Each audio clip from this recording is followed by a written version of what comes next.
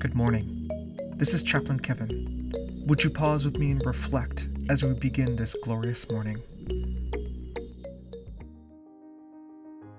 There was a time, not that long ago, that a road trip required a physical map. Nowadays, we've become so dependent on our mobile devices for directions, we take for granted the challenge and complexity of heading in the right direction. Psalm 23 verse 3 says, "The Good Shepherd leads me in right paths for his name's sake."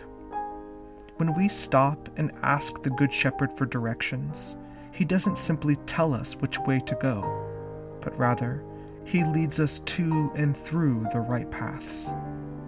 These right paths are created by him just for us, for the purpose of challenging us to grow and to increase the complexity of our faith in him.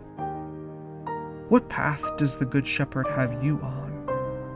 Where is he leading you today? Let's pray. Lord, we stop to ask you for direction now. Lead us to the right path today.